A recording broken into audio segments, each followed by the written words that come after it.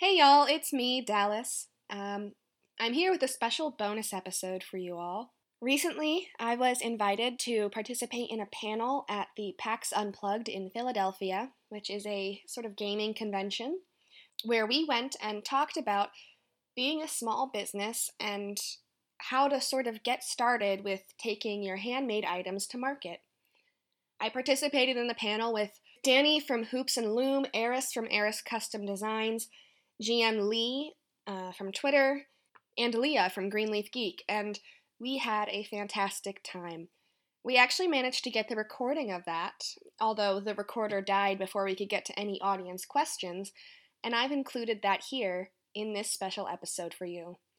I hope you take something away from it, and I hope you enjoy listening. I absolutely loved going to Philadelphia to be on this panel, and I really hope I get to do so again in the future. Enjoy the episode. Okay. We do get like a and go. That's great. That's so professional. You're wonderful.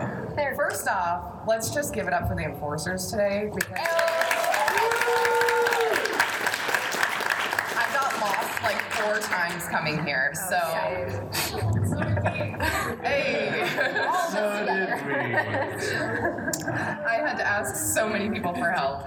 Okay, so welcome everyone. This is Handmade Helper, bringing your handmade items to market. So, brain and mouth need to sync up. Did you ever make a really cool thing that you want to share with the world? You want to kind of, maybe a friend says, hey, you should really sell your item. Well, that's kind of what happened for just about everybody up here. At one point or another, someone was like, hey, that's a great idea. You should sell it. Well, here we are. Selling handmade things is a bit tricky and can vary depending on where you live and what regulations you have to go through, how you want to sell it, what you're making even can affect how you price things or how you do shipping or deliveries or anything like that. I know I said the dirty S word. But, it can vary a lot. So what I did was I went through, since so many people have questions, and it's not really a clear process. There's no instructions anywhere saying, so you're selling something, this is what you do, and this is how you go about it. There's nothing on there. You do Google searches, and you'll get conflicting information no matter where you go. There's no cut and dry thing. But these wonderful people have volunteered to help give us their experiences and kind of, help maybe it sounds like something you're doing, and maybe it'll help you figure out what you want to do when it's time for you to go to market. So I'm Eris Savad. I go by Eris_Savad on Twitter, Eris Savad everywhere else because Twitter hates me. My business is Eris Custom Designs, and I make fabric dice trays and other accessories for everyone, really. I'm trying my hardest to make everything available for everyone, no matter their location or their ability. All right, I'm Sarah Wheatley, or Dallas Wheatley. I'm Sweet Podcasts on Instagram and Twitter. I'm also Shire Suds on Instagram and Twitter. And I make soap for sensitive skin, and I recently started making, as you can see here, this de-soapy on a ropey, as I call it. Which I will be having a giveaway after this panel, so yeah, but you can find me online at those handles, so. Awesome. Hello, I am Danny Gage. You can find me at Twitter at Danny Yogani, and my business is Hoop and Loom, where I make dice bags that I'm especially known for having pretty rad pocket designs. So, yeah.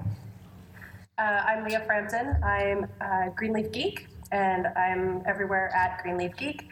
I make custom resin dice, and I also, as part of my business, sell resold dice from larger manufacturers, but the primary aspect of my business is handmade dice.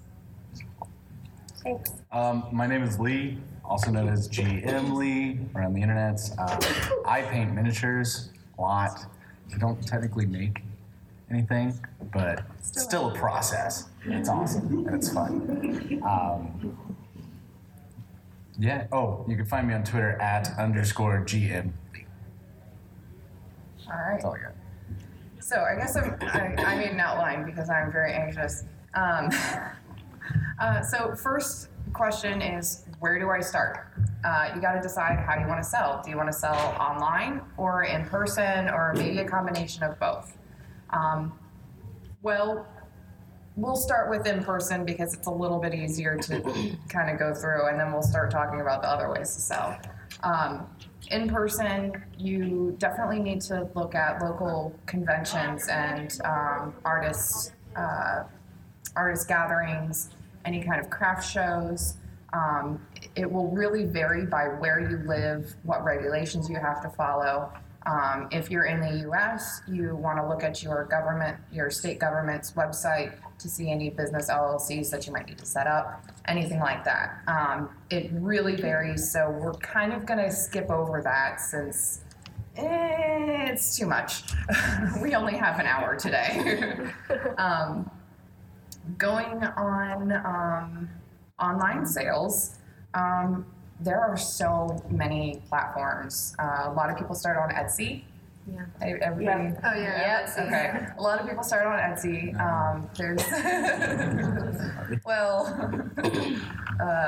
A lot of people start on Etsy.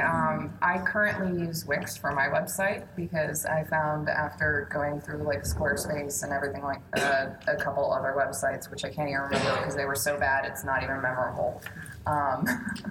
I finally settled on Wix and it works for me. I currently use Etsy because I tend to have a large stock that I need to keep track of. I don't make things on custom order. And Etsy has a really nice feature for managing stock every time someone orders, and they integrate with Square so you can do in-person sales. I'm probably going to be moving away from Etsy in the future and trying out Wix because I really like your website. I think it's a great website. Yeah. Yeah, I would say I use Etsy right now too. I'm planning to move away from that because there are a lot of fees involved. But I do think it's a really great platform for learning your own business and like learning how you're going to run it because they just take care of so many other things for you that it really helps you learn the process. So I found that Etsy is great for custom orders. People go to Etsy because they want to have like that special item that nobody has. So I did really well there. Starting off with custom orders.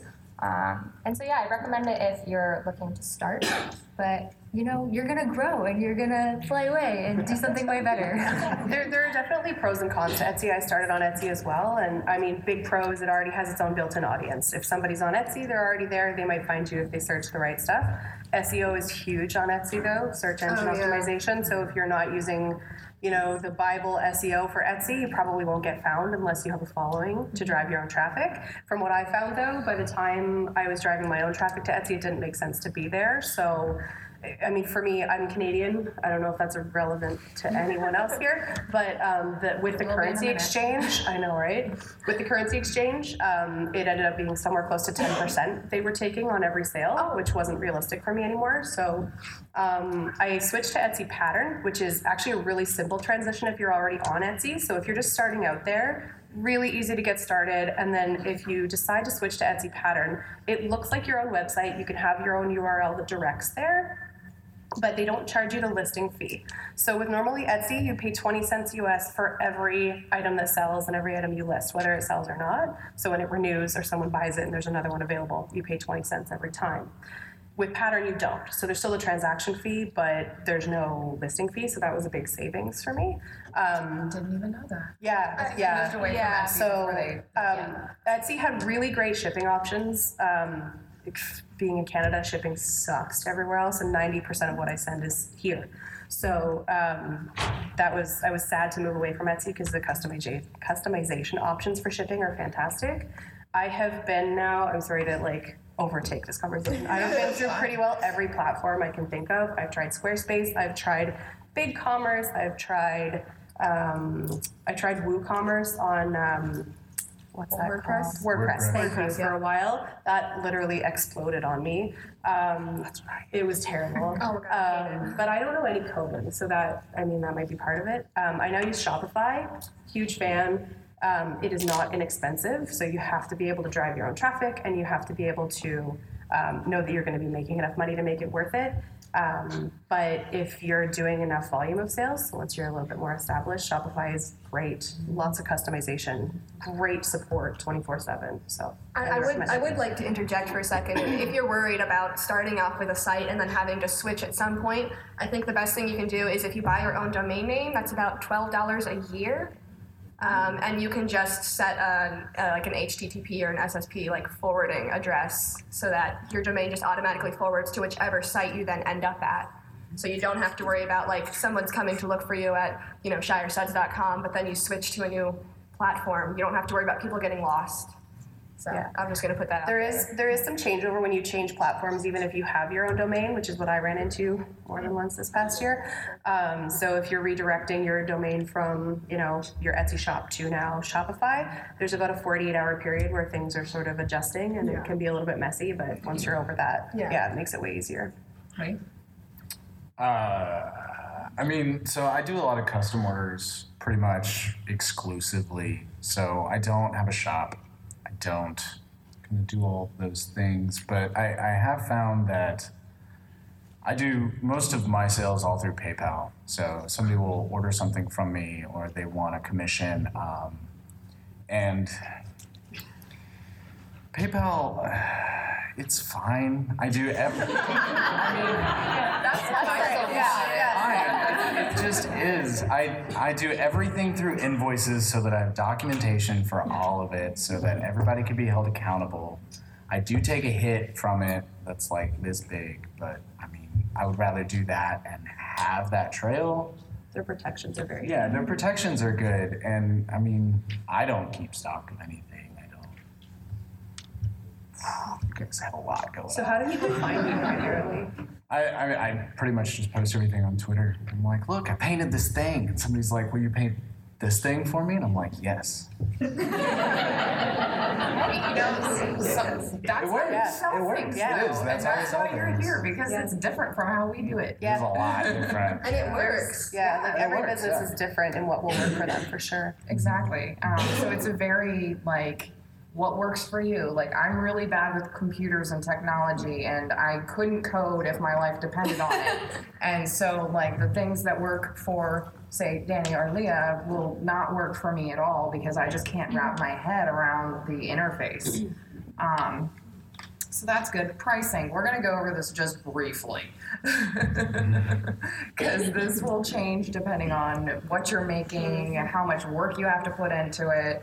A good general formula to start out with, though, is your materials cost times 2, plus your hours work multiplied by your wage. So pay yourself hourly at least. Give yourself a fair rate, too, because your work is special. You are worth more than just minimum wage if you are making anything. Because you have to put time and you have to put development of the talent to take in and make a quality product, no matter what it is. You've practiced at it. You are worth it. Pay yourself. Yes. True. I had to learn that the hard way. Yeah, that can be really same. hard when you're starting out because a lot of people, if you're going into a new handmade business, I'm new, so I have to start out low. But it makes it a lot harder to raise your prices later to where they should have been in the first place. Yeah. And the people, honestly, I don't make a cheap product. The people who buy my products are the people who know their value. And those are the people you want as your customer anyway. So try not to undercut yourself. In the long run, it'll make it harder on you. That's my best And advice. don't let yourself get guilted into dropping your prices either. That happened to me a lot when I was starting out. Was I was selling mostly at farmers markets, and I cannot tell you how many Kathys came up to me and was like, I can get this soap $5 cheaper at another table. Well, you know what, Kathy? My soap is the price that it is, and if you want it, you want it. Yeah, or you can go to that other table and save some money and get worse soap. And another thing is you don't want to develop your skills and get to a part where you know you're worth something, but you've been charging yourself way less than that later. Like, you know. And also, we're making a minimum. We're making this is our living. This is how we are making our money. I'm not going to whatever grocery store that's going to pay me whatever it is and working 9 to 5 or whatever. I am in my studio making an item, and I will continue making an item until I have finished making whatever I need to make that day. And of course, I'm not actually getting paid to make that item. I'm only getting paid when I sell that item. Yeah. So you have to remember that, like, you're not getting a regular paycheck. There's no one going to be sitting there paying you whatever wage and giving you benefits and stuff like that. That's all on you. Unless you have some magical situation that we don't know about, in which case, because that would be great. Yes, please tell me. Yeah. So make sure you're paying yourself. So the general thing is twice your materials, plus your hourly wage, plus MSRP, manufacturer suggested retail price. We got this. We got this. Manufacturer suggested retail price, which is usually about 30 to 50% markup, depending on what you're making and how you're selling it and all that stuff. It's a very fluid thing, but that's a good starting point for most people. Okay. Bad S word again, shipping. This is where the Etsy stuff comes in. Yeah. Oh, Etsy's fun with shipping. They started with an algorithm, I think, in the UK, and now they're bringing it over to the US, where they will prioritize listings that have free shipping on their search pages. And if you make something like soap, you're already like on page 100. Because everybody makes soap. So that's fun. And shipping isn't free for anybody. It's not. At any point, someone is paying for shipping, whether it's the customer or the person selling the product, or if there's a middle person there. Sorry, I don't mean to interrupt the flow. I just remembered now that you said that you were on page 100. If you're going to be on Etsy, there's a website that I have used while I was on it called Marmalade. If you're into Etsy, write this down. It's very helpful. It's free. You sign in, you give them your Etsy information, and they go through all your listings and they help you with your SEO. They recommend tags. They can tell you where you show up on. They basically rate all your listings from A to F on where it is in SEO, and they show you what to fix. How do you spell that? Marmalade. So it's like marmalade, but lead at the end. LEAD. EAD. Yeah. Okay. Well, that's now on my very good. browser. Very Everyone's good. like, thank you. Sorry, that's exactly why we're doing this. No, go on. But and when you're talking shipping, you also have to remember what are you shipping it in? Are you putting it in a box? Are you going to add packing material to it? That costs money too. You have to pay for that. Plus your time. Before you even sell the thing. And you always run out of everything at the same time. Oh, yeah. Always. Oh my gosh. I've run out of my small packages. I have nothing but big ones left now. But also, Everything's the always type gone. of packaging you use also changes your shipping price. Yes. Which is something you need to think about. Is you need to think about, what is going into that specific package? How much does that increase the weight? How much does that increase the size? How much does that change, what you're paying at USPS or whatever post office you're using for those specific dimensions? And then you don't want to have to try to squeeze things into packages just because, you're like, but I don't want to pay them more expensive shipping for more soap. I'm just going to squeeze it in there. Because you're likely to end up damaging stuff. And certain platforms will actually allow you to customize each listing. So, for instance, Shopify, where I am now, I know that a set of dice weighs 32 grams. So I can program that into the very listing. So if someone buys 5 sets of dice, it knows that it's about 160 grams. It then calculates that at checkout for the customer. It's going to cost you this much because it integrates with Canada Post, which is where I do most of my shipping. So depending on the platform, a lot of them will have something like that. I don't know whether Etsy has something like that now. it does. They've been adjusting their protocols with shipping profiles, which has been getting interesting. I've now adjusted to free shipping in the US, and I've done that by actually adding a $5 markup on all my products, which includes, the materials plus $1 for like handling. And if I ever if somebody inserts an address incorrectly and I have to reprint a label, that kind of covers all my bases for that. Sure. But they used to have a thing where you still have to put in your item weight and like your finished package weight. But I don't know, it's gotten strange. I found that like a lot of my shipping profiles keep disappearing off Etsy for some reason as they're like switching their site for like with the new shipping stuff. Too, like last week all of my shipping profiles went missing and I couldn't find them. I had to remake them. That's very bad. So, yeah. That's a lot of work. It's a lot of work. Danny, Lee, do you have anything to add? Did you have anything? Shipping's hard. Oh, it's Well, shipping's really difficult for miniatures because some are super fragile. Some are like the variant in size is just like insane. Like I shipped a dragon the other week and I'm like, I don't have a box that this will go in and fit in that I can ship and keep the dragon safe, like so it doesn't bend and it doesn't chip and like trying to it's so stressful. It's so stressful. Yeah. Find out what works for you and just stick with it. Make sure everything's safe. Stress.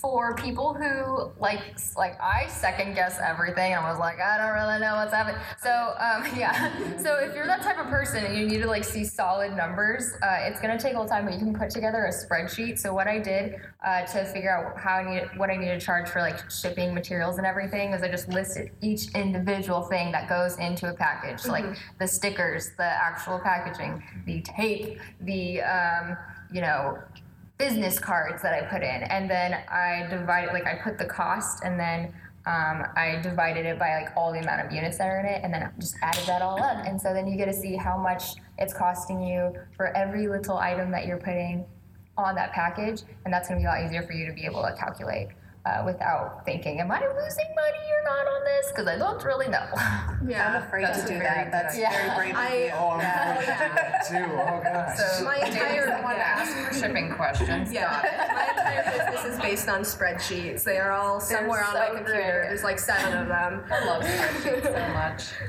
Okay, so when the customer gets your item, hopefully they'll leave a review. Or if they, don't get the item, stuff happens. Yeah. It happens. It does happen a lot. Stuff does happen. And like sometimes your package gets lost or damaged by whatever postal service you're using.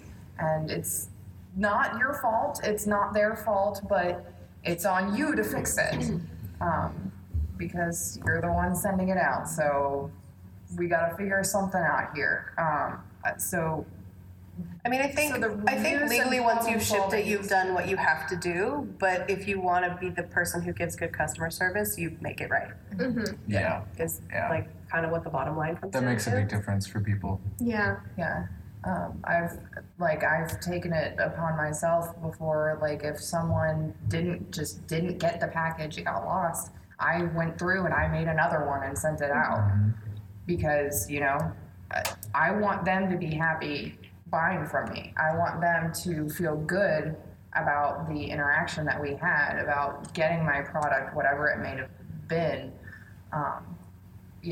Yeah, I feel like especially for handmade items, a lot of your business comes from repeat customers. And word of mouth. And word of mouth. So like what you're really selling is customer service. You're not selling your item, you're selling to this person that like you are a reliable person who can give them a quality product and a quality experience. And that's a lot of effort and that costs a lot, especially when things go wrong. Yeah, I mean, you can get a handmade item from anyone, but if you have someone that you can buy similar things from and you get a really great experience and a relationship with someone, you're going to buy from them again versus someone else. Hey, I feel very strongly that you want to set yourself apart by, yes, making a great item, but also making a really good impression. Right. The trust and the accountability is really good, and be proud of your work. That's actually, I actually always make surplus soap because I keep that on hand specifically for when things go wrong. Like I had an issue a few weeks ago. I should have slept a lot more that day because I put labels on the wrong boxes, so people got the wrong soap. I've done And that then, before, too. and then I had to send replacement soaps, and in those boxes I included like 3 surplus soaps. Because I wanted to say, I am so sorry, you're getting this way later than you should have been. Now you have like 3 times as much soap as you need. I really hope you like it. But that's the thing when people. Yeah, because those people will come back. Oh yeah. I would say, like, always, if somebody comes to you and tells you that they didn't receive a package, always have them double check. Because out of all the instances where I've had that happen, about 60% of them ended up finding it and being like, oh, actually. Because, like, and I, like, the first packaging I used, it was, like, black. It was, like, this cool matte black, like, package. And so, like, I guess they had it delivered to their office, and it got stuck in, like, their office chair, and it was disguised in the office chair. Like, I don't know how that happened, but I said, hey, could you just double check one more time with your work? And she was like, oh, yeah, it's here in my chair. So, I mean, you just never know where the package is, and if they can't find it, like, if you take that extra 2 hours or whatever to find it with the USPS, they will really appreciate it. Yeah, even just reaching out to whatever you use to ship to be like, hey, are you sure this isn't just stuck in a distribution center somewhere or something like that? It can make the world of difference on whether someone's happy about when they finally do receive it or when they don't. Yeah, especially because each post office is different. I know some post offices that will come to you, like, no matter how late it is, and, like, bring you the package to your door. And I live now somewhere where a driver will drive past my apartment, say they couldn't deliver it, and then, like, go back to the office instead of walking to the door to drop off packages. Yeah. So, I've had a lot of packages where they didn't even knock. They just literally filled out the pink slip as they were walking up to my door and just stuck it on the door. yeah. Like, what? Because they don't carry the package with them or something? I don't know, but I was sitting on the couch, which is literally right next to my front door, so I heard them stick it on. And I was like, oh, some kid just, like, slapped the door and ran off or something. And then later on, I went outside and I see the pink slip, and I'm like, I was right there. Oh, yeah. Why didn't you even knock? I would have come. Yes. So we can't control post offices. They may be hostile at They may times. be hostile. But we can control the way we act when a problem is brought to us. Yes. And also, I think it's just a very small part of that. It's important to sort of factor that into your numbers. Like, if you're operating a business where your margins are so close that you can't account for things that get lost, you need to raise your prices or do something else to make that happen. Because if, 1 or 2 lost packages will take your business under, something's not quite working for you. Yeah.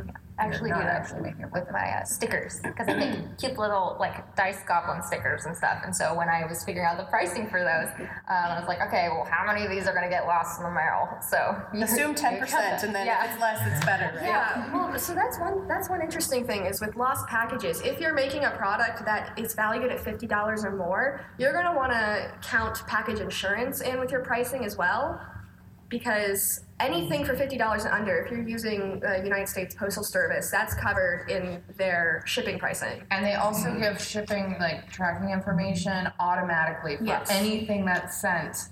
So don't let anybody lie to you and tell you that you need to pay extra for tracking or anything like that. Yeah, don't do that. But Canada Post doesn't, so FYI, if anyone's ordering from Canada, you have to pay extra for tracking Canada. But if you are making, like, a high value item, really consider getting that insurance, because and, like, if you lose a $75 product in the mail, you're gonna have to cover that. And you're gonna want to have that insurance with you. Even if it's an extra $17, add that into your pricing. Yeah, definitely. Miniatures are expensive too, like vary a lot. Yeah, insurance is good. Yeah, I've lost many a little dudes. So in a couple minutes, we'll start taking some questions if anybody has them. If you do, please line up over here, and we will take questions. But we're going to talk about a few more things. And if nobody has questions, that's fine. We'll just keep talking about stuff. Let's see. So reviews. Reviews are so important. Oh, goodness. if you're on Etsy, they automatically have a thing to do reviews. Well, the thing with Etsy is that the person who purchases from Etsy has to have an Etsy account in order to leave a review, and that's actually really pushing me away from Etsy because most of the people who purchase from me use guest accounts. Mm-hmm. So it's impossible for them to leave reviews because Etsy won't allow it. So there's something to think about when you're thinking about Etsy. That's fairly recent, the guest accounts on Etsy too, because it was when I was leaving Etsy, they had just started introducing guest purchases, because before that you had to have an account to buy. I know, it's actually frustrating because my dad always orders peppermint soap for Christmas because he loves it, and he's done it like 3 years in a row and he still doesn't have an Etsy account. Can you just make him one and then just give him the password? I might. Take the words out of it. Does anybody have, if you're not on Etsy, do you have any way on your website to leave reviews? Yeah, Shopify has a few. There's no integrated, native Shopify feature for it, but there is an app that you can get. There are actually several free apps you can get. They're super easy to set up, takes less than 5 minutes, where it allows you to have either a star rating or a comment or both, and the customer can be the one to choose. And I think depending on the one you choose, some of them require someone to have made a purchase and sign into their account to leave a review, or you can allow outside reviews that can then be moderated. So, if someone's bought with a guest checkout, they can still leave a review, and then you can just make sure that it's not a bot or something leaving a comment on there, which does happen. But, yeah. I don't have a website. I don't sell things on a website. You do have a website, though. Well, sure. I technically have a website, but I don't sell my painted miniatures on the website. So I rely very heavily on kind of word of mouth and people talking and kind of sharing things. So don't be afraid to ask someone, because usually I talk in DMs with people when we're doing the commissions, and then once they get it, they're like, "Hey, I got it. Yeah, great." And it's could you share that? Don't be afraid to ask people, because they're excited about it and they like it and it's good and things are positive. So do you have a thing on marketing there at all? I do. That was actually going to... Okay, because this feels like a good segue. Yeah. Well, actually, I do have a question. What are the reviews Smooth, like very for good. Wix? Because you use Wix right now. So, I'm really bad with computers, as I said before. I haven't figured out how to do an actual, integrated review in my website, but I did set up a form, which nobody's used yet. I did set up a form, so there is a section in my website where you can leave a review. I also went through and took screenshots of all of my Etsy reviews. Good call. And I added those to a gallery, so you can actually go and look at previous reviews from my Etsy page. That they're static, they're not going anywhere, they're pictures, so there's no alternate text or anything like that, so it's a little bad for accessibility, but it was the best I could do with what I had at the moment. So that's something I've been working on, and I'll get it eventually. We'll get it. That's a good solution though in the meantime. Yeah. Cool. I will say, just to agree with what you were saying, don't be afraid to ask for the reviews. Put it on things in your packaging. So, put it on your business card. Put it on, your little thank you note that you send them. Because people love handwritten notes so much. They do. So, say, hey, I would really love to see pictures of you with your new dice bag and all your dice in it. And then people just love, tagging, you in their pictures with super cool dice bag and their super new dice and all that. Make your own hashtag. Yeah. And so, people love that stuff. And so if you just put that on there, put it on the invoice, you'll get a lot of reviews. I have a pretty high amount of return for percentage of people who do reviews. Yeah. Invoices are super important as well. It doesn't seem like it's a big thing, especially I know a lot of people who sell on eBay and they just shove things in a bag and send it to you, which is fine, but get an invoice. Even if you make it on Microsoft Word and print it out and shove it in there, get an invoice. I'm real bad about that. Real bad. Etsy is nice because they automatically I know. Invoice. So another thing great for beginners, but yeah. I actually stopped doing that because, I'm trying to go to as little waste as I can. Yeah. And it feels like since we already have the electronic invoices and everything's already there data-wise, If they have any questions, they can obviously contact me. And I put in like a little handwritten note with everyone, and a business card, so they know exactly where the package came from. And it usually says like "thank you" with the name and like "have a great day" or whatever. Yeah. I guess I suppose in my case the invoice like it is my business card. Yeah. So I don't send tons of like different papers and stickers with packages. It's usually like the soap in like the nice little bags and like the invoice. I do my note on my invoice. So it kind of kills two birds. Oh, that's smart. Basically, That's just good. right on the Yeah. invoice. Because I actually work from my invoice. When I get an order, I print it out, and then that sits on my studio table, and that's what I refer to while I'm working. So for me, like a paper-based system works, and then that slip is what goes in with the dice when they send. Yeah, same. Yeah, I don't include any invoices, but I always try to have like stickers and cards and buttons, and people love swag. People love it. It's really worth good it. Stickers. Like, I don't have stickers people go yet. crazy over stickers. I know. Yeah, Myself included. exactly. I do too. Yeah, we all have that inner 7-year-old had that a just sticker loves to stick Like, oh, stickers. or not stick them They're and just great. have a hoard of them No, somewhere. I have a pile of Future sticker Oh my stickers. god, so many Right. stickers that I haven't stuck anywhere. I've actually started covering my suitcase with stickers. Oh, that's a so good idea. That's cool. I actually almost had a mix-up with a little girl when I went to Key West. So she would not have liked what I had in my suitcase. You never know. Anyways, marketing. How do marketing work? So I was actually just given a little marketing secret for like creating ads. If you've never heard of it, I highly suggest you check it out. There's a free portion, and then you can pay for more features. It's called Canva. Writing that down. I used to Canva, C-A-N-V, like Victor A. I used to go through and use like Microsoft Paint to try to cobble together like pictures and text and stuff like that. I'm really bad with computers, guys.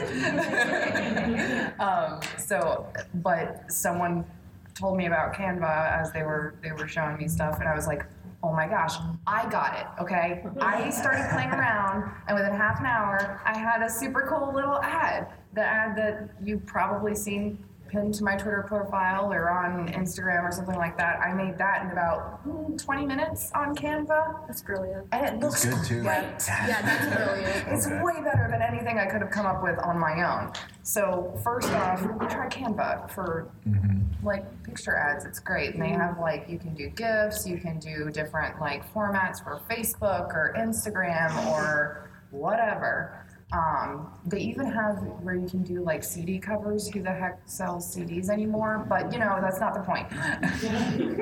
But I highly suggest starting there if you're gonna do something. I do not recommend falling for any of the Instagram or Facebook marketing things. I made that mistake early on. I wasted so much money on Instagram and Facebook campaigns that resulted in like 10 clicks. 0 purchases, 10 clicks, like the little thing was like, you have like 1 million impressions and 10 clicks. And I was like, okay, well that was a waste of $30. And I really don't recommend it. I'm honestly terrible at marketing. I have this thing where I'm like, but why does anybody care about what I have to say in any aspect of my life? And yet here you all are. So this is my marketing now. But what you were saying about Instagram and Facebook and even Twitter, like ads, paid ads, from what I have heard, I have not tested this myself. It's been a long time since I've done a Facebook or Instagram ad. If you pay for it, they will then drop your engagement even further after on unpaid posts in an effort to get you to pay more. So again, cannot confirm, have not tested. Other businesses have told me this. Engagement is already so hard on social media as well, because I know at least with Instagram, they're like limiting who can see your posts already, like until you reach a certain number of followers that engage with it. So yeah, definitely do not go for paid marketing on those platforms. It's terrible. Yeah. Consistency is the most important thing, and it will change everything about sharing on social media. Like, Can you expand on that? Like, so, I don't know if you noticed, but like, I'll post a picture every morning. Like, and people see that, and they see that, and they come back for that. And I mean, that's not a marketing thing. I enjoy it. I enjoy saying good morning to everybody. But creating that consistency with showing off your work, and people want to see your progress. I get so much more interaction on progress shots than I do on like, look, I actually spent 87 hours painting this thing. People would be like, that's cool. But all the other ones, they're like, wow, it's looking great, and there's a lot of support, and it's really great. Our community that we're all here, like all of you people, are all absolutely wonderful. But sharing constantly is, you're not annoying anyone. Oh, no.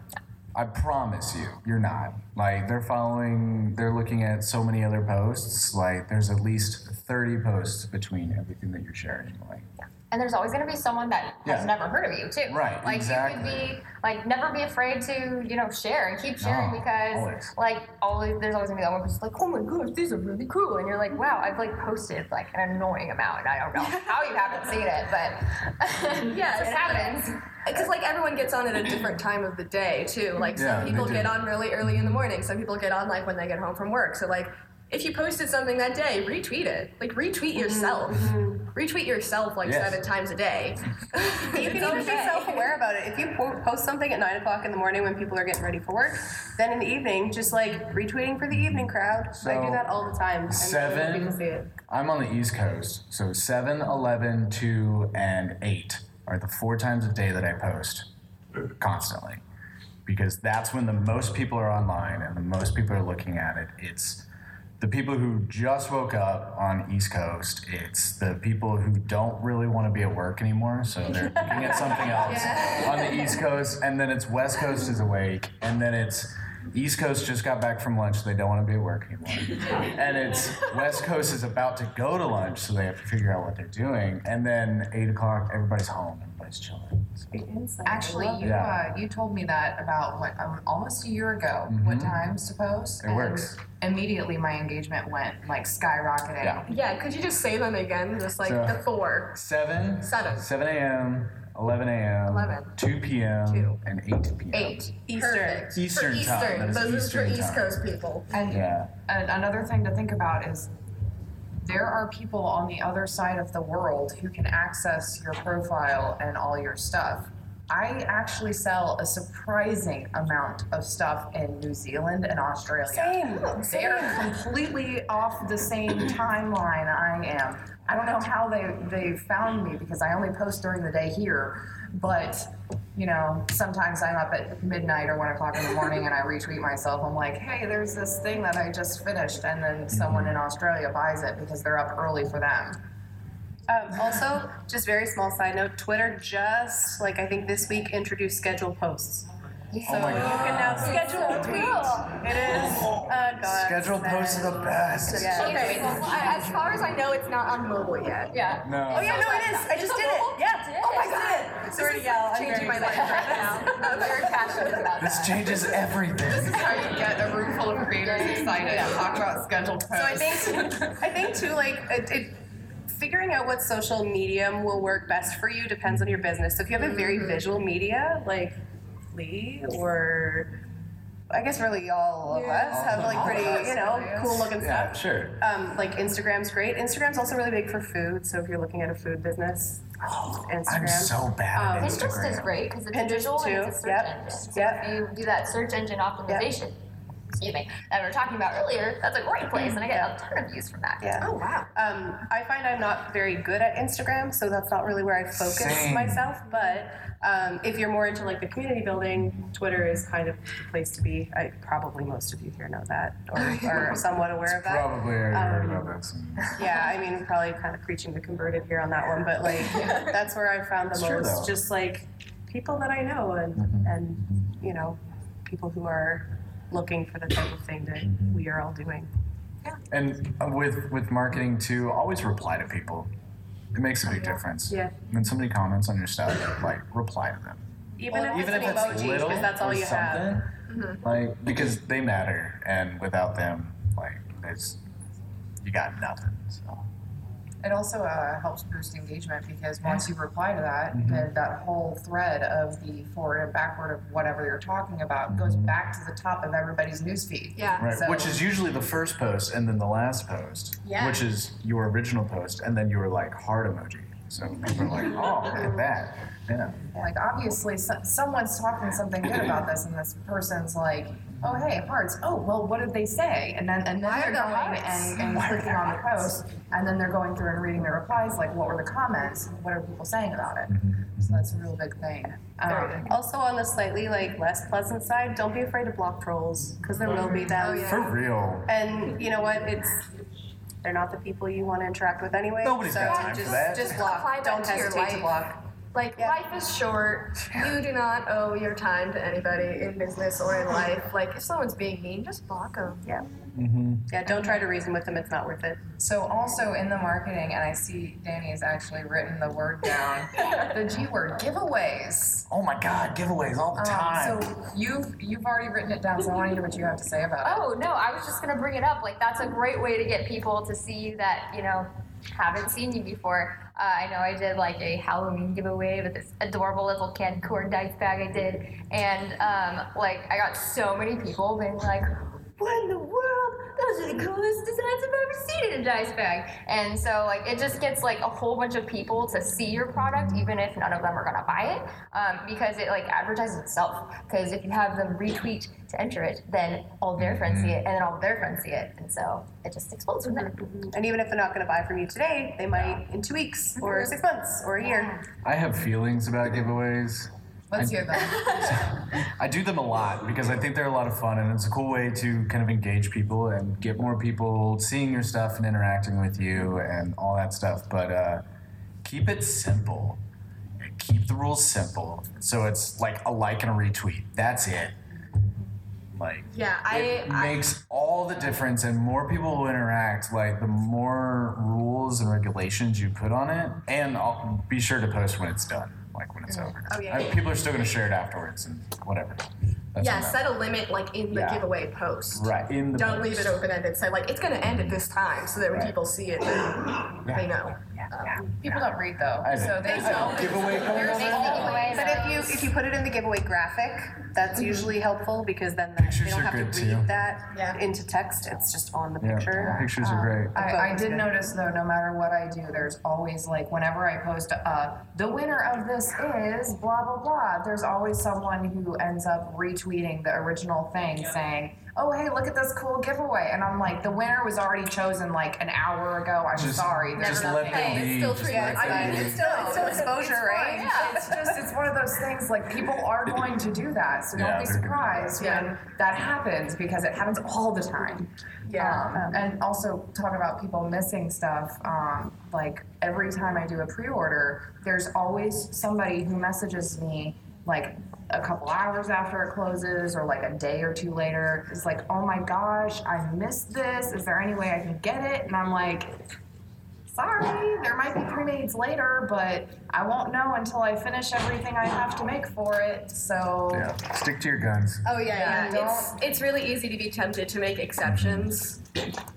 Don't do it. Unless it's something you're really excited about. I have had the odd request for a commission when I wasn't taking commissions that I was like, this is actually something I really want to do or try. I will consider it, or like I will put you on a priority list for my next round, that kind of thing. But it has to be worth it to you. Yeah. So It's like That's if the only you caveat. start making because like unless it's a priority to you, if you start making exceptions like at one step, you're going to start making them at step 2 and step 3, and then you're just going to stop having rules altogether. You'll be completely overwhelmed. Oh yeah. And don't be afraid to say no to literally anything. Absolutely anything. If someone brings you, like, for me, I want this specific fabric and it's got offensive designs on it, I don't want to make it, I'm going to say no. Or if, I had a very questionable interaction with them previously and I don't feel comfortable sending them, my P.O. Box address on the return shipping label, I can say no. you can give refunds if they've already paid for it from your website. Don't be afraid to say no, because every time you say no, that's you taking a stand for yourself and for your mental health and your emotional health. And that brings us to work-life balance. So what is that? You're welcome. Do you want to do questions?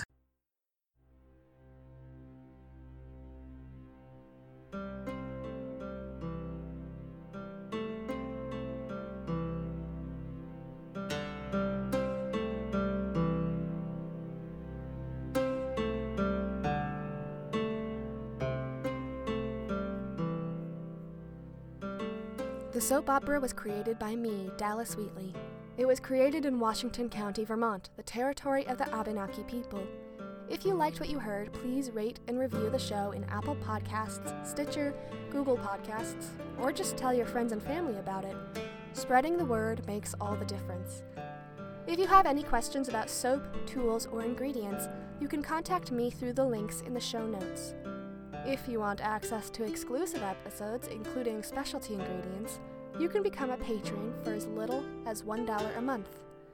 Many thanks to Kevin McLeod at Incompetech.com for the music.